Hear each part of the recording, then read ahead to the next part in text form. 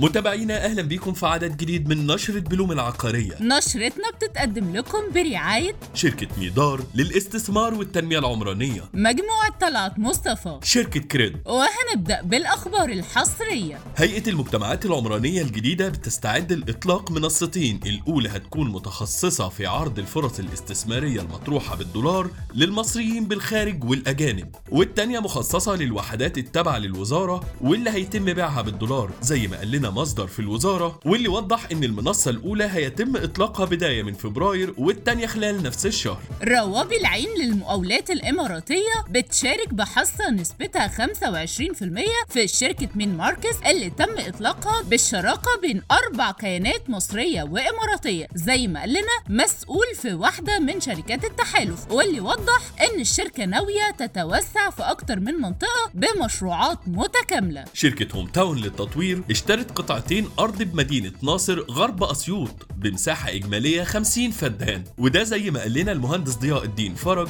رئيس مجلس إدارة الشركة، واللي وضح إن القطعة الأولى لتنفيذ مشروع تجاري على 17 فدان والتانية على 33 فدان لتنفيذ مشروع سكني. شركة النوران للتنمية الزراعية حصلت على القرار الوزاري رقم 394 لسنة 2023 باعتماد المخطط التفصيلي لقطعتين أرض بمساحة إجمالية 143 فدان بمدينة الشيخ زايد زي ما قال لنا مصدر في هيئة المجتمعات العمرانية، واللي وضح ان الارض تم توفيق اوضاعها لاقامة نشاط سكني وخدمات بعلاوة سعرية. معدلات الاشغالات في القطاع الفندقي في مصر حققت نمو كبير خلال الفترة من يناير لنوفمبر، ووصلت في العاصمة القاهرة لحوالي 70% زي ما كشف تقرير GLL، واللي فيه تفاصيل كتيرة عن النشاط الفندقي هتلاقوها في فيديوجراف على بوابة بلوم. ودلوقتي هنقدم لكم موجة سريعة عن السوق العقاري. وزارة الإسكان أعلنت عن منح تيسيرات جديدة للأراضي بالمدن الجديدة، واللي كان أهمها بيخص علاوات التخديم الخارجي للفنادق والجامعات في المشروعات العمرانية المتكاملة، وكمان سمحت للمطور الصناعي بتخطيط 75% من إجمالي المشروع. هيئة المجتمعات العمرانية حققت أكتر من 3 أضعاف النسبة المستهدفة من المبيعات طبقا لآلية التخصيص بالدولار الأمريكي بالتحويل من الخارج خلال السنة اللي فاتت. شركة مصر الجديدة للإسكان والتعمير بتتفاوض دلوقتي مع مطور عقاري على المشاركة في مشروع سكني على مساحة 600 فدان بمدينة هليوبلس الجديدة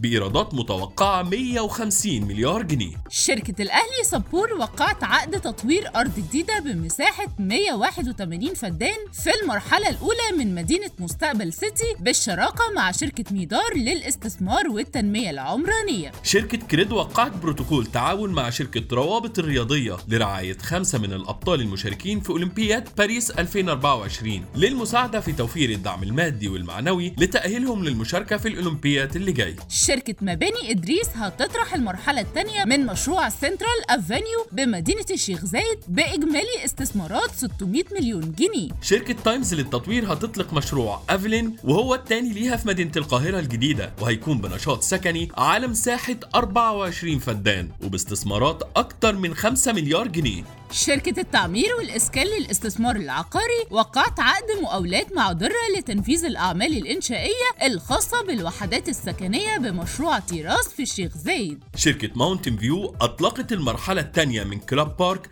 في مشروع ICT أكتوبر في مدينة 6 أكتوبر، واللي بتضم أكتر من 800 وحدة سكنية متنوعة. صندوق الإسكان الاجتماعي والبنك التجاري الدولي CIP وقعوا بروتوكول تعاون لتوفير التمويل العقاري للمواطنين محدودي ومتوسطي الدخل بقيمة إجمالية 3 مليار جنيه. نشرتنا خلصت، استنونا الثلاث اللي جاي بإذن الله في عدد جديد من نشرة بلوم العقارية. نشرة بلوم رئيس تحريرها دينا محمد والرئيس التنفيذي بكر بهجت، وقدمها لكم مريان سامي وأحمد سليمان.